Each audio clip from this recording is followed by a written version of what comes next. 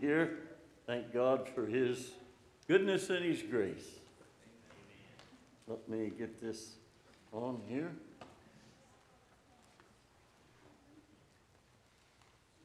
All right, I sat there and listening to the several songs that were sung and some of the things that were said, and it just reminded me that song that there's nothing that God can't do, and others that are glorifying God for His greatness and His goodness, and I'm thankful that that is true. Amen. I've heard people say sometimes that God never disappointed them. I don't say that. I've been disappointed several times that things I prayed for that God did not see fit to give or to do. Things I requested and I was disappointed. I don't ever say that God never disappointed me. What I say is God never failed me. Even when I was disappointed, even when my prayers were not answered, at least not according to my desire and my request. And I was thinking again of that song, He's Right on Time. Well, He's on time on His time. Sometimes on my time I thought He was late, but He never was. But I did think that He was late, but He wasn't. He has a higher purpose. I think of that parable that Jesus taught, and John, the gospel tells us the purpose of that parable. Not very many parables are we told that. But in the parable of the unjust judge and the widow that came to him, we are told that Jesus told that parable to encourage His disciples to pray. And in that, there's a delay of justice. This woman, I'm not going into the whole story, but this woman had a complaint, and this judge, he didn't want to fool with her, and he would not take action to bring justice. But she kept coming. And the purpose of the parable is to teach us to hold on, to importune in prayer. And she finally did. The unjust judge, he didn't answer her request because he loved her. He didn't answer her request because he was a godly man and concerned. In fact, the scriptures tells us that he didn't regard God or man. But the reason that Jesus said that he was moved to action was because of her continuing and holding on. That teaches us something. Yeah. And then he said, shall he find faith when he comes? And he doesn't mean that there's not going to be anybody saved, but what he was referring to is the kind of faith that he was trying to convey in that parable. And that was faith that continues to trust in God even when it's not answered, it's delayed. And then Jesus made a statement. He said that if the unjust judge answered that person, said, how much more God? Yeah. Because God loves us and God is just and God is, of course, merciful. Yeah. But he said that he answers them speedily, though he bears long with them. Now, that's a contradiction. Bearing long, answering speedily. And what it was to teach us was that even though it is long, it's as soon as God sees fit that it's right to answer our prayer. Do you understand that? Do you see that? Sometimes our prayers are not answered, and at least not in our time frame, and sometimes they're not answered at all. but we continue. Well, no is an answer, by the way. I mean, God answers prayer because no is an answer. But it's not answered in the way that we had hoped it would be.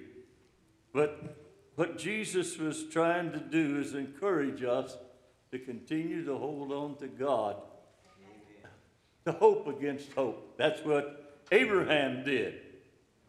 In Romans, it talks about Abraham and said he hoped against hope.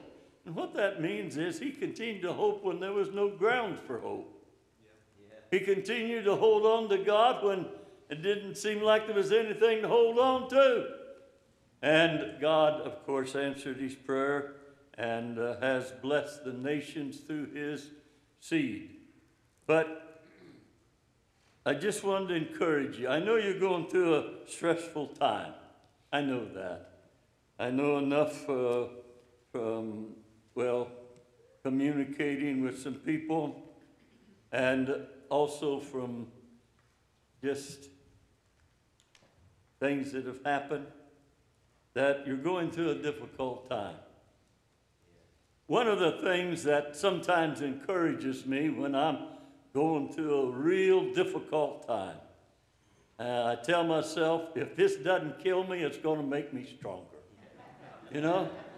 And it just encourages me because when I come through it, I'm going to be better off. Brother Yoder, you need to turn on your speaker's mic. Okay.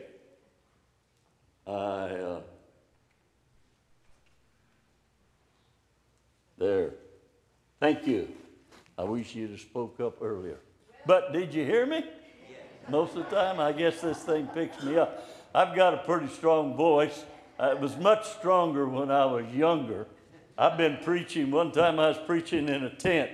I don't know whether you ever preached in a tent, but a tent is it's a hard place to preach because the canvas of the tent just absorbs the sound waves.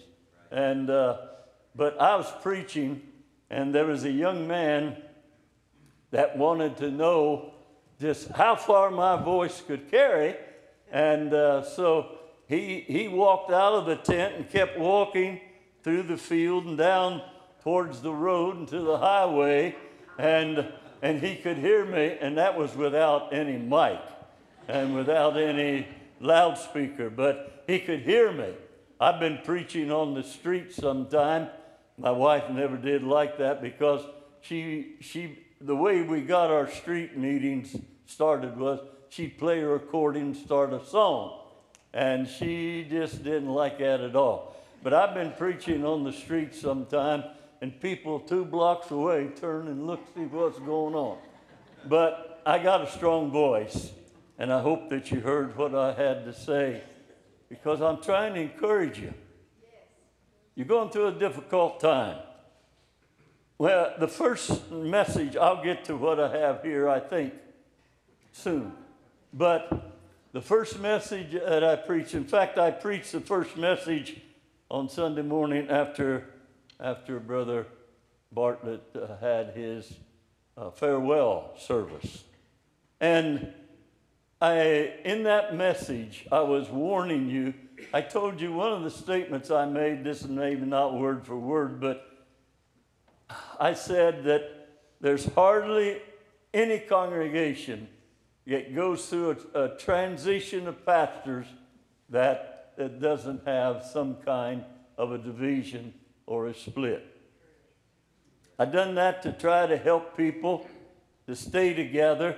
My hope was that people would stay together even though they disagreed. And then I preached the last time I was here on Paul and Barnabas, showing how good people can disagree and both of them be right, but they couldn't work together. And I've tried to help you see that the dangers that you would face during this time, and it's a difficult time. But some, of course, did not eat. I was hoping that you'd stay together until you got a new pastor, and then if things didn't work out according to whatever your conscience might be on any matter, then then you'd have to make your choice of what you do. But some folks did not take that advice.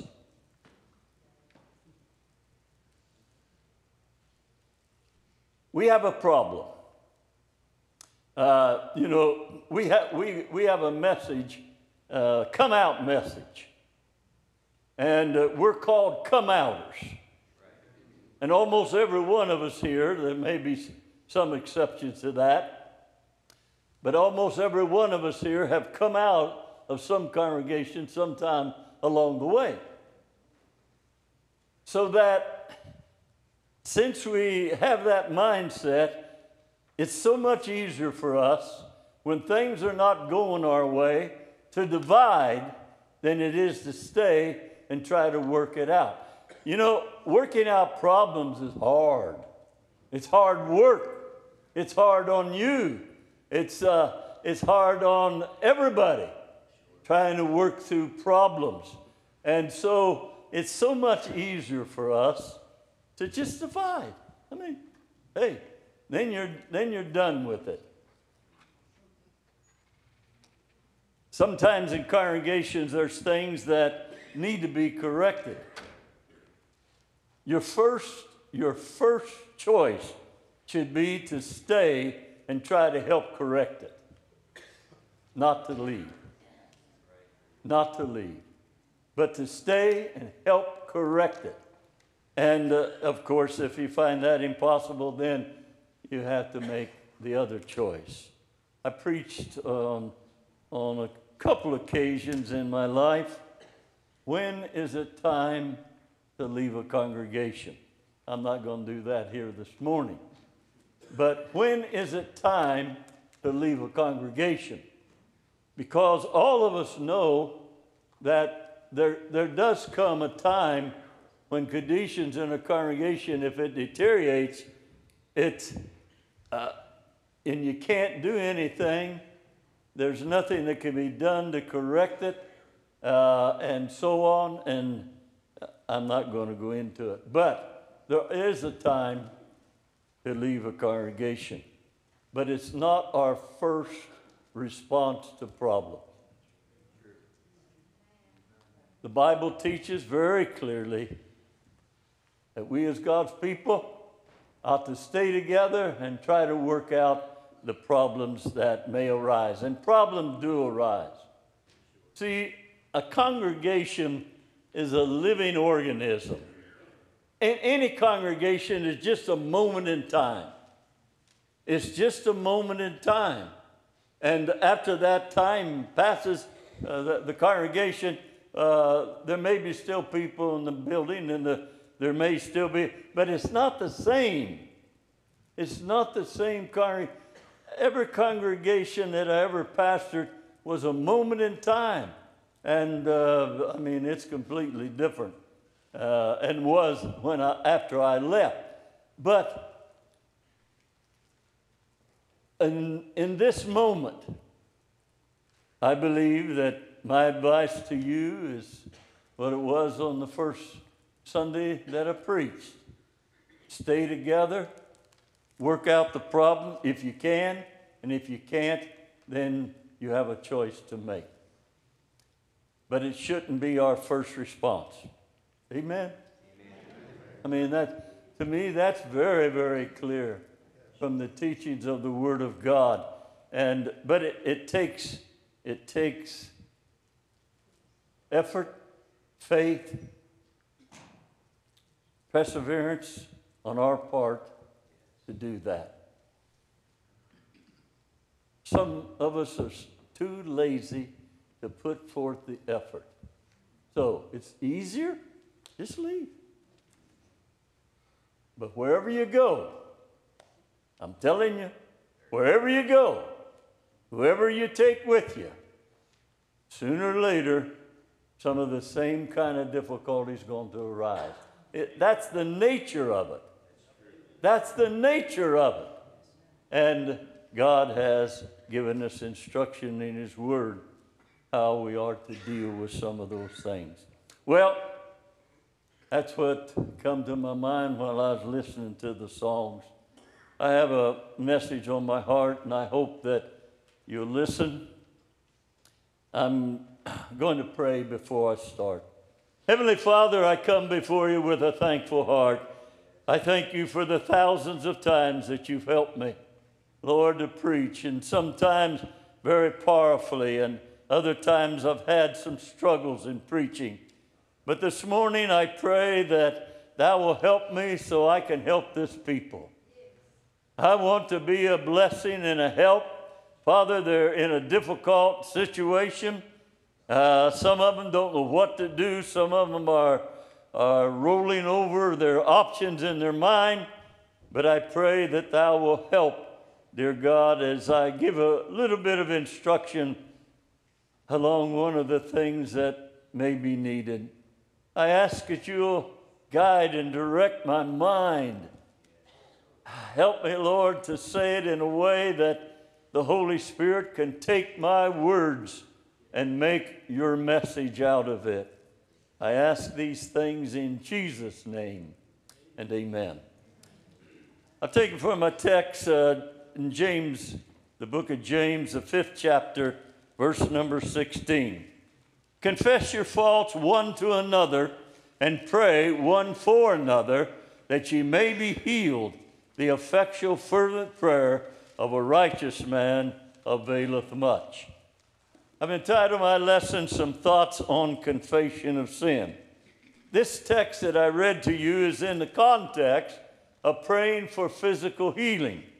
It tells us, if I'll just read the context, it's to help you understand, but what the writer really meant. Is any among you afflicted? Let him pray. That's verse 13. Is any merry? Let him sing psalms.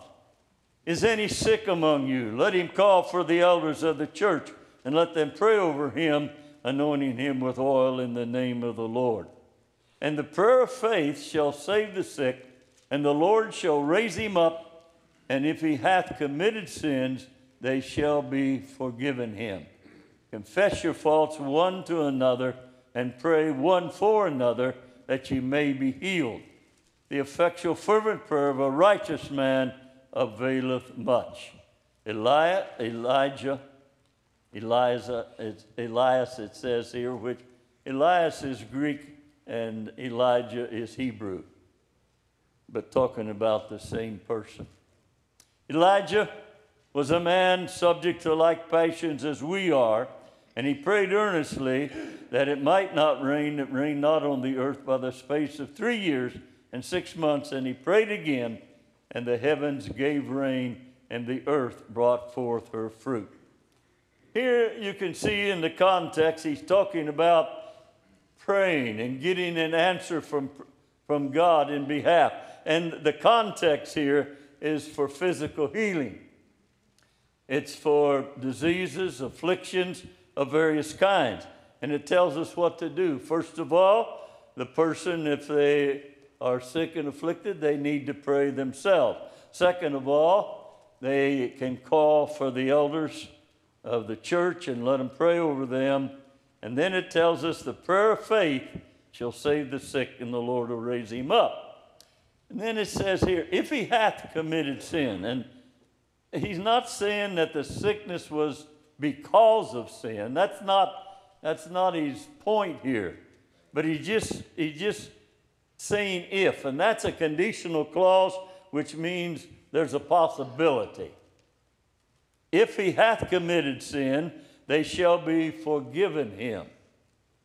And what he's saying here, that if a person's sick and they want to be healed, if they got sin, they need to take care of that too. Sin can hinder our prayers for healing. I'm not going to preach on that. But then adding another thought to what he just had said about committing sin, confess your faults one to another and pray one for another, that you may be healed. And then he mentions the effectual fervent prayer of a righteous man availeth much, and give us the example of Elijah. Confess your faults one to another. Now, whenever sin is committed, of course, we are to confess to God. In fact, confession and repentance towards God is what brings forgiveness. But here he's talking about something else. He's talking about confessing to one another. Confession that needs to be expressed between Christians, and then they are to confess their faults, pray for one another that they may be healed. This confessing is to someone, or maybe more than one, but someone whom you have wronged. It's confession. Somebody said, what is confession? Confessing is admitting guilt. That's what it is. It's saying, I've done it, and I've done it for the wrong reason. I sinned, I'm sorry, and will you please forgive me? Confessing of sins is not an easy thing, but it's something that is necessary for fellowship among Christians. If it is known by a fellow Christian that you have sinned, either they know personally, they've seen you, or they heard you, and they know personally, or they have been told by someone what you have done, that undermines fellowship. It undermines confidence. It undermines, my friend, our ability to worship God together. It's one of the things that keeps people from being able to really worship God from the depths of their heart. Now, I've got some questions here. First one, what sins are to be confessed? People are not required or bound to reveal and confess every sin.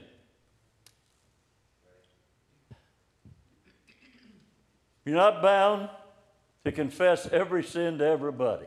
And that's not what he's talking about here at all.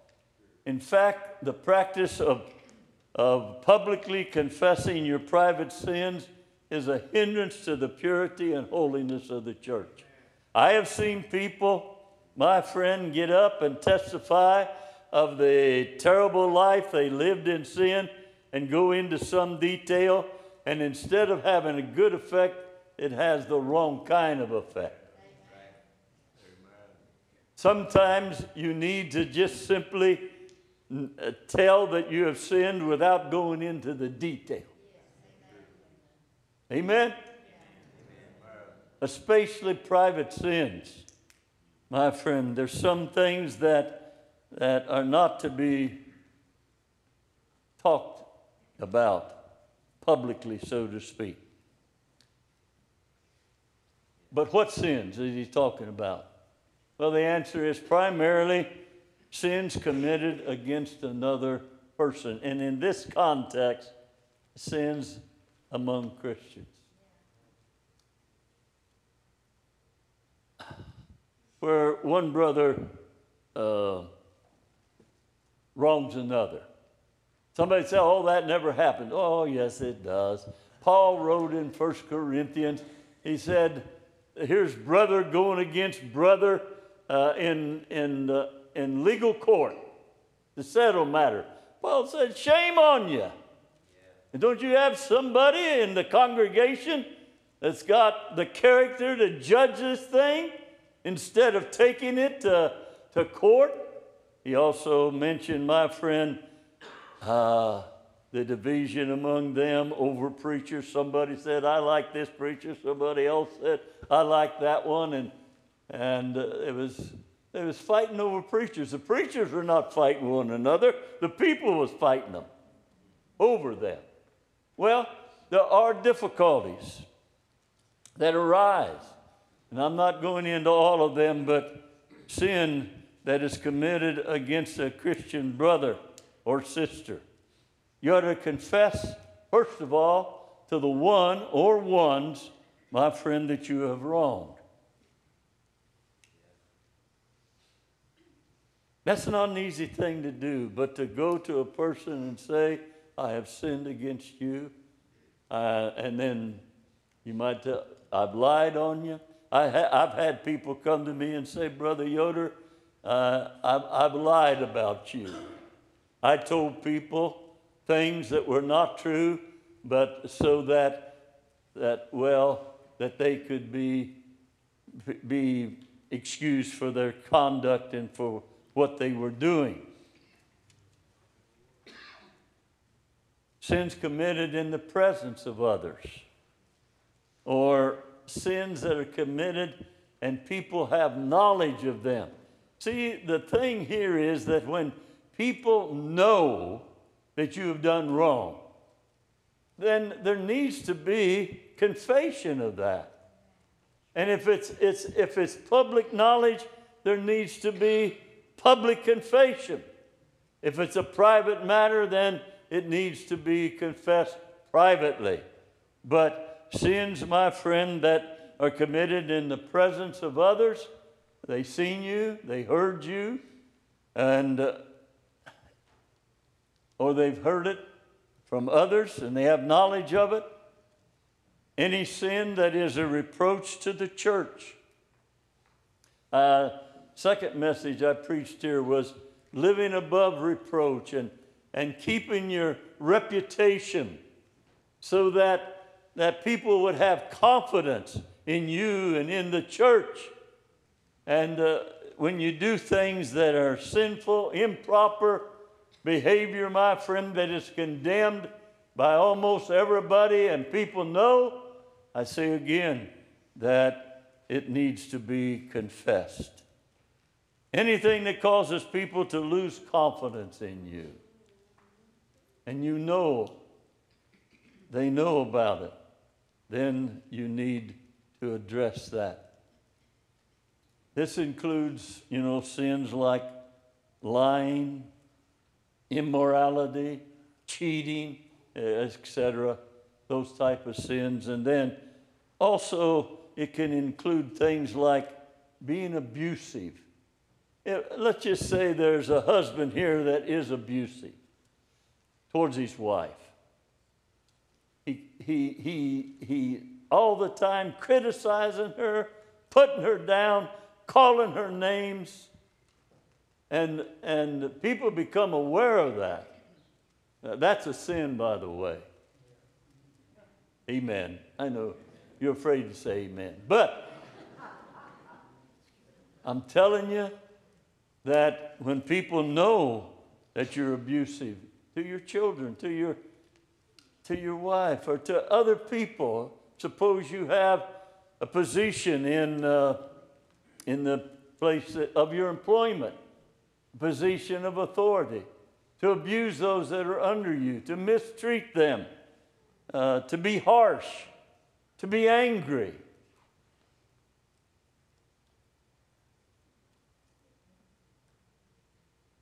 Those sins need to be confessed.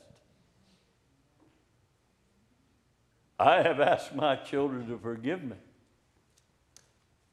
I've asked my wife to forgive me.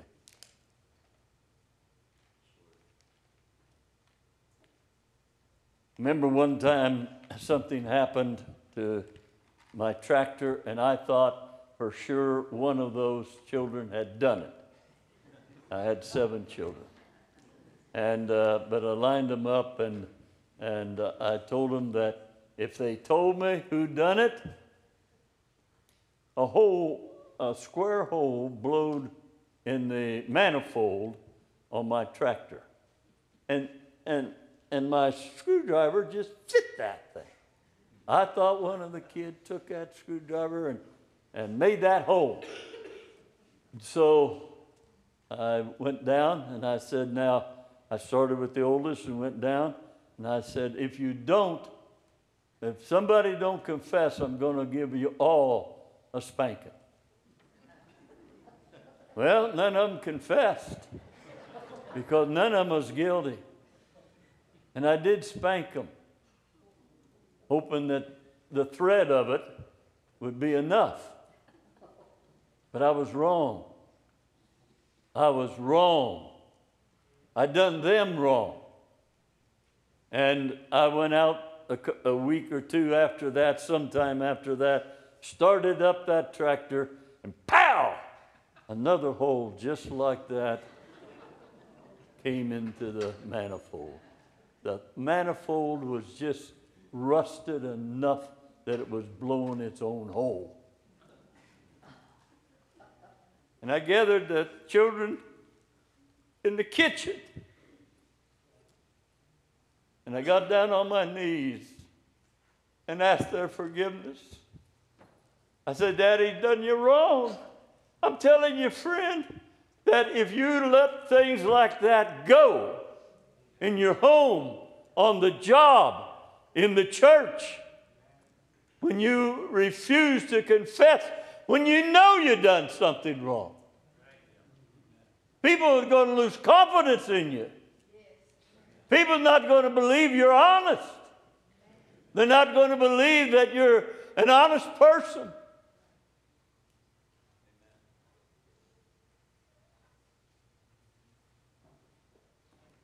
I say again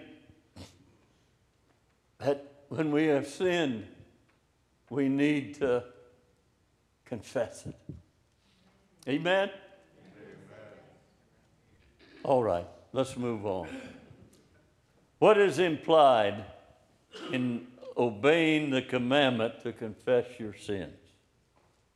To begin with, a person needs to be thoroughly convinced of his or her guilt. That's the first step. You cannot confess something that you do not sense your own guilt. And know that you've done wrong. If you listen to your conscience, if you be quiet and listen to your conscience sometimes is trying to tell you that you acted wrong. What you said, what you done was something that God would not approve of. And I say again that unless you're convinced, my friend, that you're guilty, confession requires not only admitting the fact, but admitting the guilt.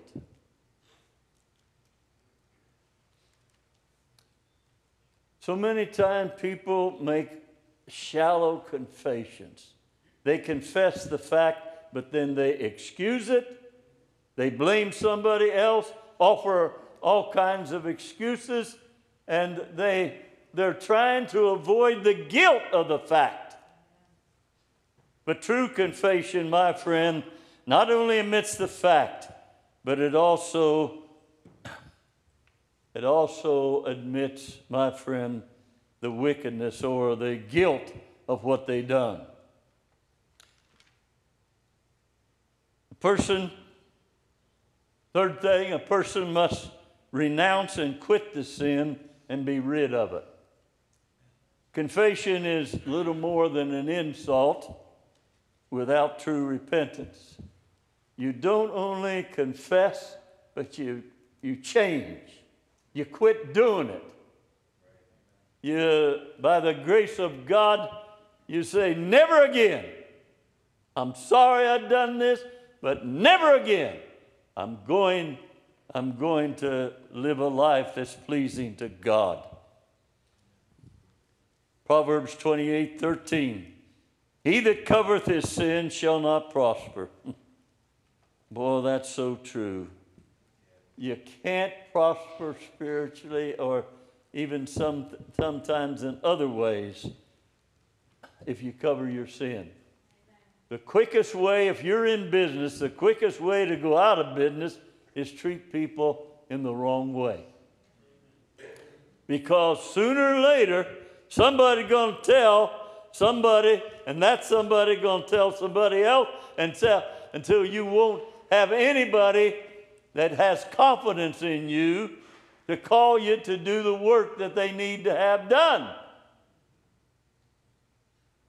He that covereth his sin shall not prosper, but whosoever confesseth and forsaketh them shall have mercy.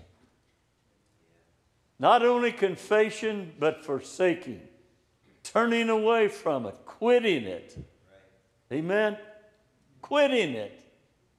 Stopping it.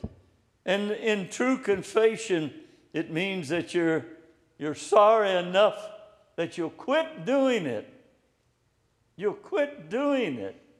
Godly sorrow leadeth to repentance, and repentance is turning away from it. That means you must demonstrate, when you ask somebody to forgive you, you must demonstrate an honest determination not to do that again. Otherwise, it's meaningless. If you continue it, it's meaningless. Can I have a volunteer just a minute? Anybody want to volunteer? I want to illustrate something. You want to volunteer? Young man, what about you? You look like you need a job.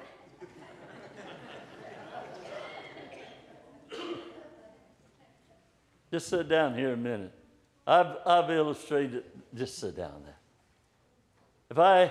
If I wrong this brother, I slap him upside the jaw, you know. And I say, I'm sorry. I'm sorry that I done that. I really am. I mean it. Would he believe me? Why? Go ahead and sit down. Why won't he believe me? Because if I was really sorry, I'd do what? I'd quit it. A husband that abuses his wife, and I don't know why this is coming back to me again. It wasn't even in any of my notes. But a husband that abuses his wife or his children and then asks forgiveness. Says, honey, I'm sorry. I really didn't mean it. And then the next time he's frustrated or angry, takes it out on her. She's going to get to a place she don't believe him. The same way with children. Right? Right. You've got to demonstrate an honest determination. I am going to quit doing that.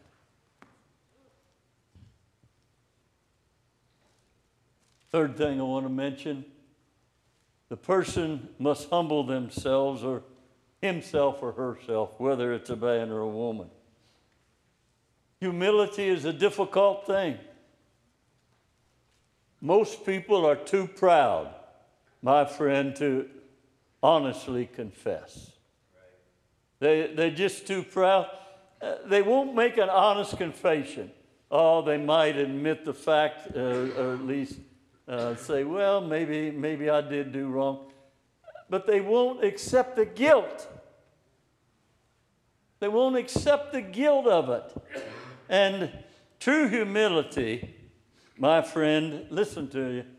This is something I really believe.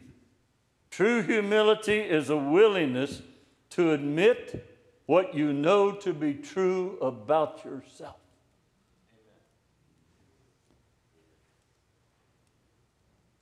It's a willingness to admit. Somebody says, you're selfish. And true humility, if you are selfish, true humility says, yes, I am. That's me. That's me. That's what true confession is. It's true humility. It's admitting you know it's true. You know in your heart of heart it's true. But humility is a willingness to admit that it is true. A willingness to admit what you know, my friend, is true about yourself. Humility is difficult because it unmasks who you really are. It takes all the wrapping off, and you see truly who you are. Humility, my friend, unmasks us for who we really are. And what that means is that you're willing to own up to the whole truth. You're willing to own up to the whole truth. Amen? The scriptures require a full and free confession. Somebody said, what do you mean by that? Sometimes confessions are restrained and guarded confessions. They're restrained. They only go so far. They're guarded. What they're doing, they're trying to guard their reputation. And they, most time, in a restrained and guarded confession, the person, my friend, is just simply trying to avoid saying he's guilty, or she's saying that she's guilty. The spirit and the manner of confession must satisfy the wrong person.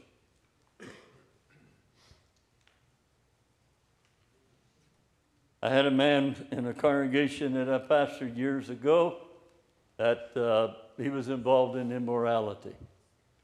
And to use a modern slang, he's a womanizer. But he was a professed Christian and tried to keep it hidden and secret. And I was a young pastor, my first full-time pastorate. I was 24 years old. I didn't have a whole lot of experience and not a whole lot of wisdom. But someone informed me that the neighbor woman accused him of making passes at her. Well, she had furnace trouble. He went over there to fix her furnace, and he had other things on his mind. And so I went to his home, and I confronted him with that. And he denied it. I mean, just flat out denied, no, there's no truth. I said, okay, get your coat on. We're going over to the neighbors. We're going to ask her. And when I done that, he said, no. Yeah, I did. He confessed, yeah, I did. And I talked to him then. I said, wouldn't you like to ask God to forgive you? Yeah, that's okay, yeah. He got down and he prayed the coldest formal prayer I ever heard. His heart was not in it. Amen. And then when he stood up, he said, are you satisfied now? And I said, it's not a matter of whether I'm satisfied or not. It's a matter of whether God's satisfied. And I told him that he couldn't have part in the service until this matter was cleared up. Well, things happened, but anyhow, I told him not to testify or pray except to come to the altar and pray. Well, he thought I was bluffing, so he got up and testified. And I done something I never have done since, but I rebuked him publicly and called him publicly. I called him a black-hearted hypocrite. And boy, people in the congregation, just like some of you, they thought, oh, that's so harsh, so harsh. And he got angry. Some of his children did too. Anyway, he quit. He was gone for a couple of months. And then he come back. And when he come back, the first service, God was probably working on him all that time. But when he come back, he come to the altar. And he confessed. He confessed in a far different attitude, a far different way. And he had told some people that, hey, I've been in the Church of God. He had been a Roman Catholic, and he'd been in the Church of God for 25 years. He said, other pastors knew about me, but they didn't do anything about it. They wasn't acting like Brother Yoder's acting. And I took some heat from that, just to be honest with you. But I was trying to wake him up. Sometimes it takes some drastic measures to wake people up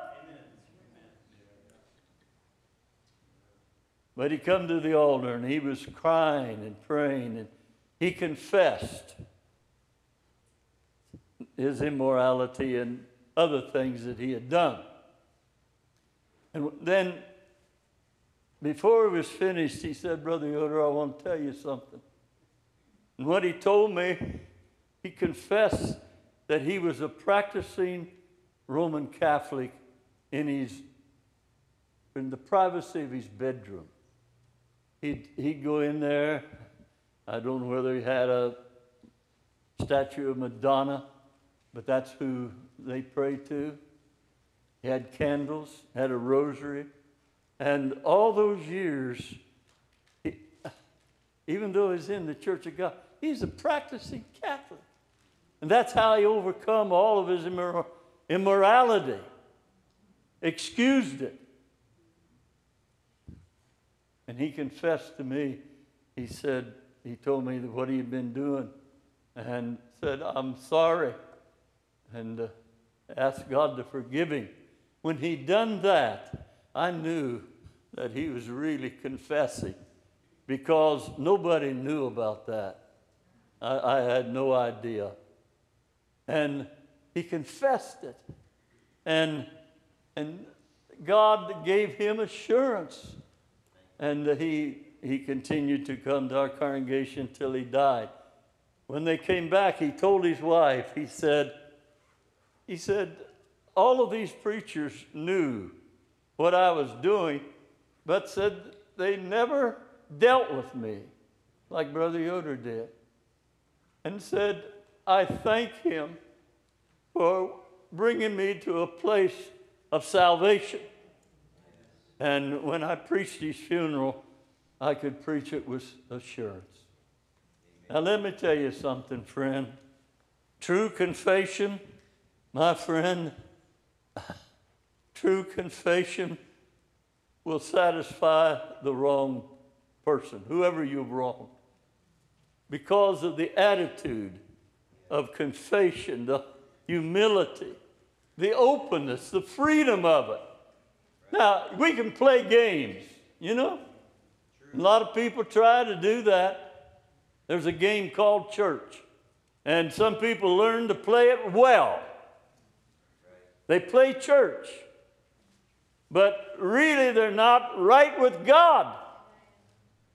They really are not right with God. There's things that are unconfessed. The spirit and the manner in which you confess ought to satisfy a reasonable person. Now, there's some people you can't satisfy, but that's why I put in there, it ought to satisfy a reasonable person. If a person is not willing to confess fully and honestly, they're not really true-hearted. They're not honest in heart. Not really. They're just playing games. They're playing a game with their own soul. A game, by the way, if you lose, you go to hell eternally. A forced confession, convicted by public disclosure, my friend, is a cheap and shallow thing. Sometimes people, there's a forced confession. They would have never confessed if it hadn't been forced on them. But they're forced to confess because of public disclosure.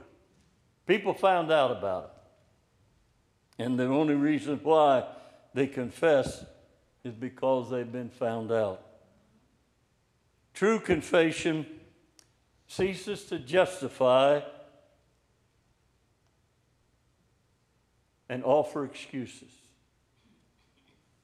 True confession tells the whole truth and throws itself upon the mercy of the wrong person.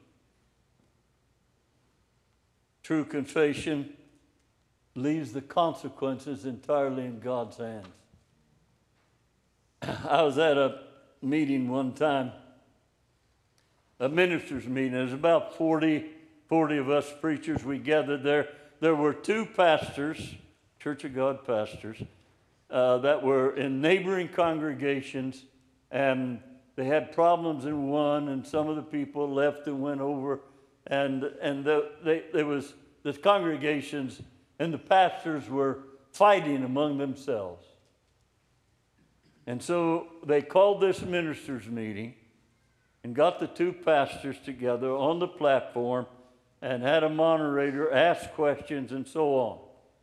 Well, we started about, I think, 7 o'clock in the morning, or 8, something like that. Let's say 8.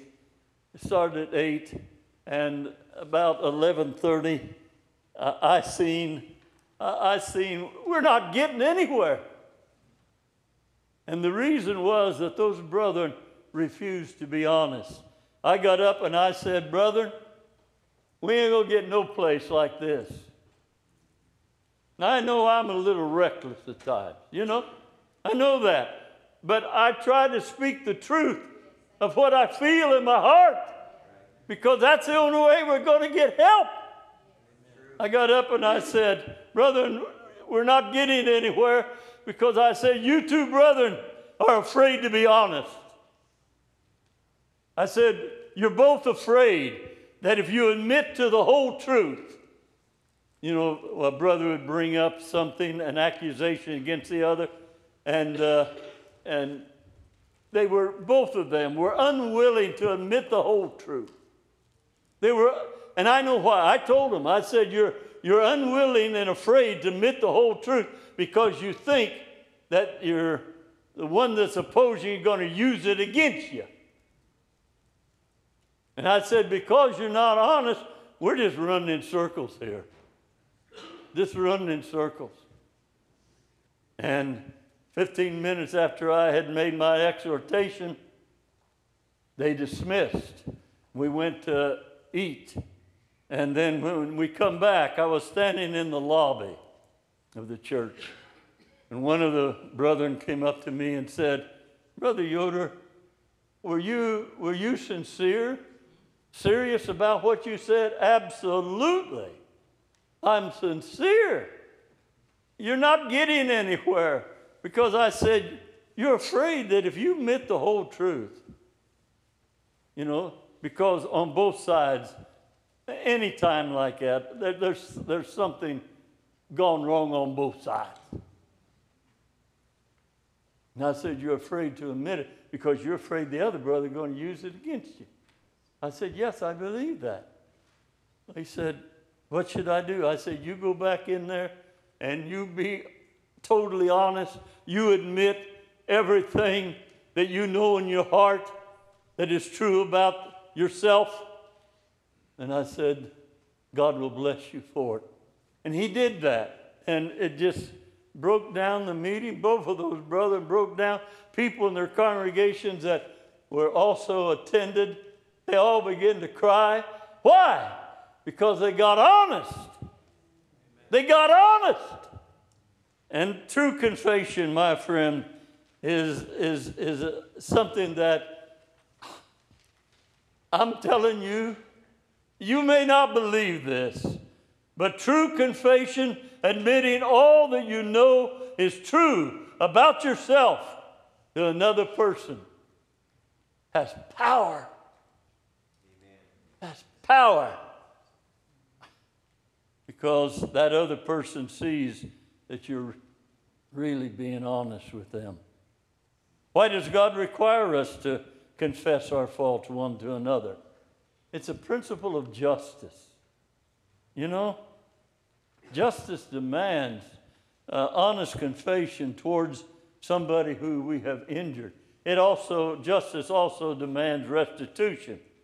But there's some things you can't do nothing about, It's like ringing a bell. You can't unring it. And all you have to do is ask for forgiveness. There's other things that if you wronged a person, if you lied on them, well, then go around and try to gather up the fragments of those lies. If you robbed them of property, restore it. But God requires confession because it's just. It's just. Another reason why God requires it, because it's necessary for your own peace of conscience. Did you know you can tell yourselves lies and begin to believe them? But your conscience, that quiet, deep voice says, you know you're wrong. You know you're wrong. And you're just saying, no, I didn't. You blame, make excuses.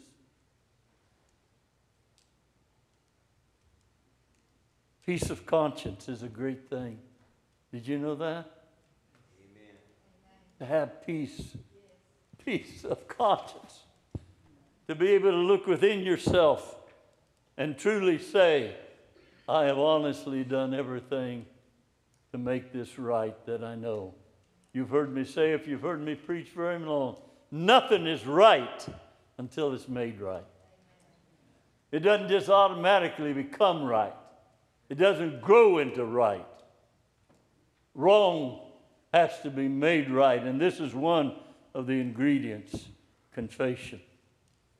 It's also necessary for peace with God. If our conscience condemns us, then we can't have confidence. You know, when you have a troubled conscience, when you get down to pray, you don't have confidence in your own prayers. You don't have peace because you know, well, as the Bible said, God knows more in our conscience about us.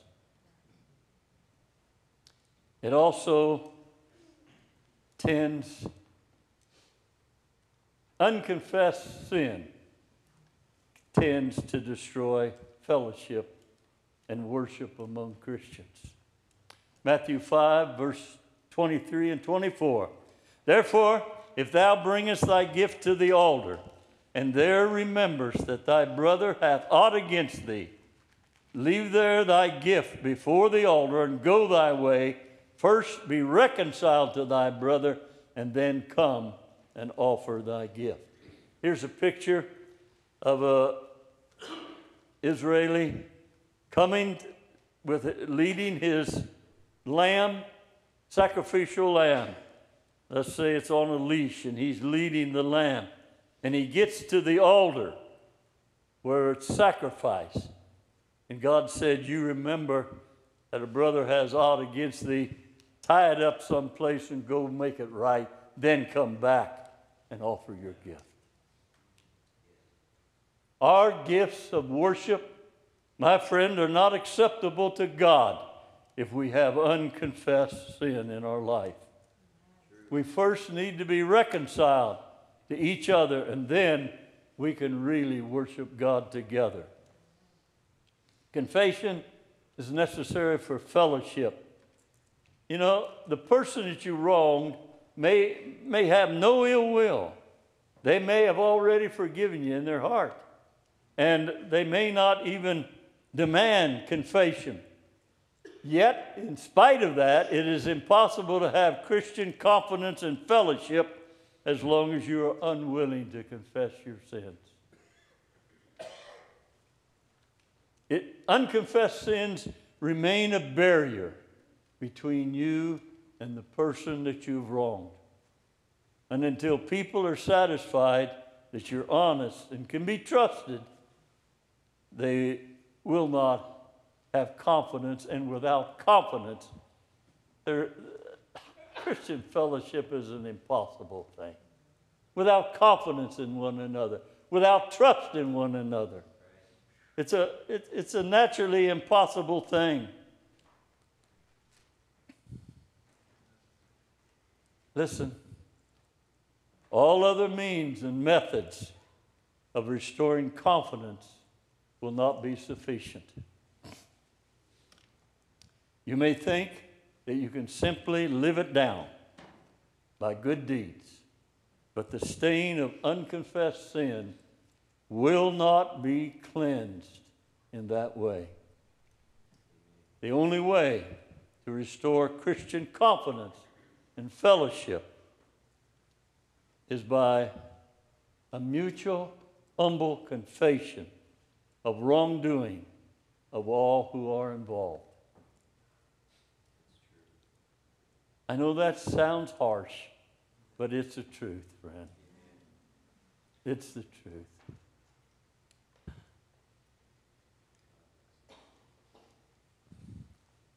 You're never going to regain the confidence of your fellow Christian if you're not willing to go any farther in confession than absolutely compelled to do so.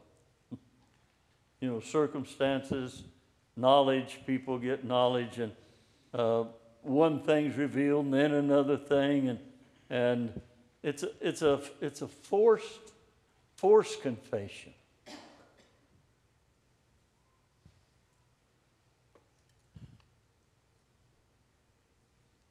Listen, it's better to go to the bottom of the matter at the beginning. Pour it all out. The very worst in your confession, pour it all out. Yes. Confess what you know is really true about yourself.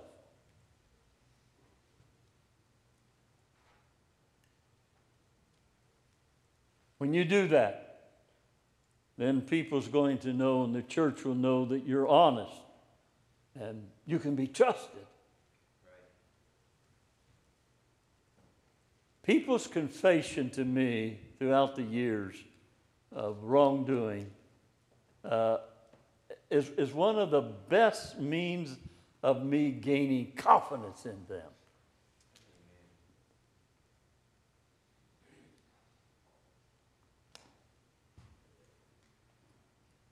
Public wrongs need to be confessed publicly, and private wrongs privately.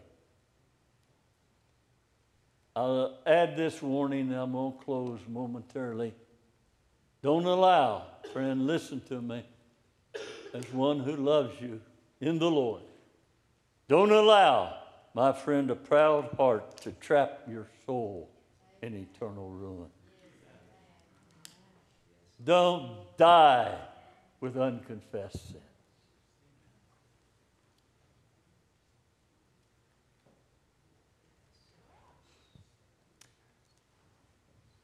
Another warning, it's not enough to confess only to God if the person that you wronged know about it.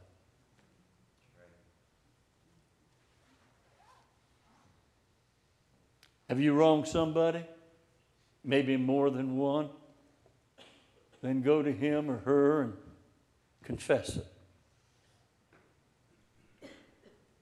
As you sit here this morning, is there anyone who can justifiably have aught against you? If so, go to him. Clear the matter up. And you'll find that you'll be able to worship God in a better way. I know that this is only one thing that can be a problem. Brother Todd Watson mentioned other things. Last Sunday, I listened to his message. But this is an important thing, friend.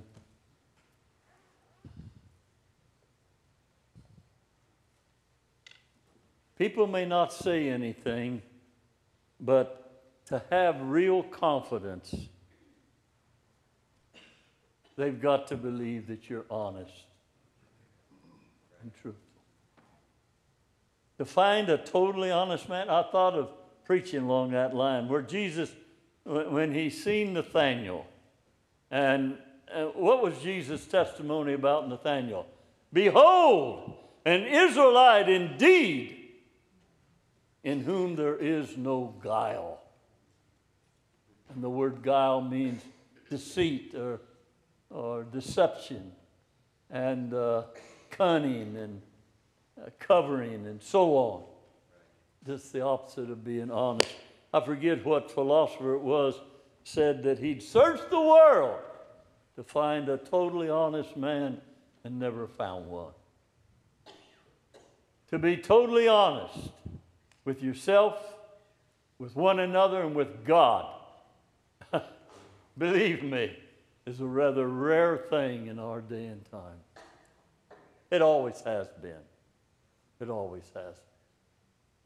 Father, I brought these few thoughts to this people, and I pray, I don't know who needed this because I don't know the internal workings of their heart and conscience. But I pray, Father, that if there's some here that have wronged another person that's here, that they'll get up from their seat and go to that person right now. In this invitation time, they'll go to that person and say, I've lied about you, or I've whatever. Will you forgive me? I'm sorry. Will you forgive me? I pray that Thou will help, Lord, that people won't die with unconfessed sin in their life. In Jesus' name, amen. Would you stand?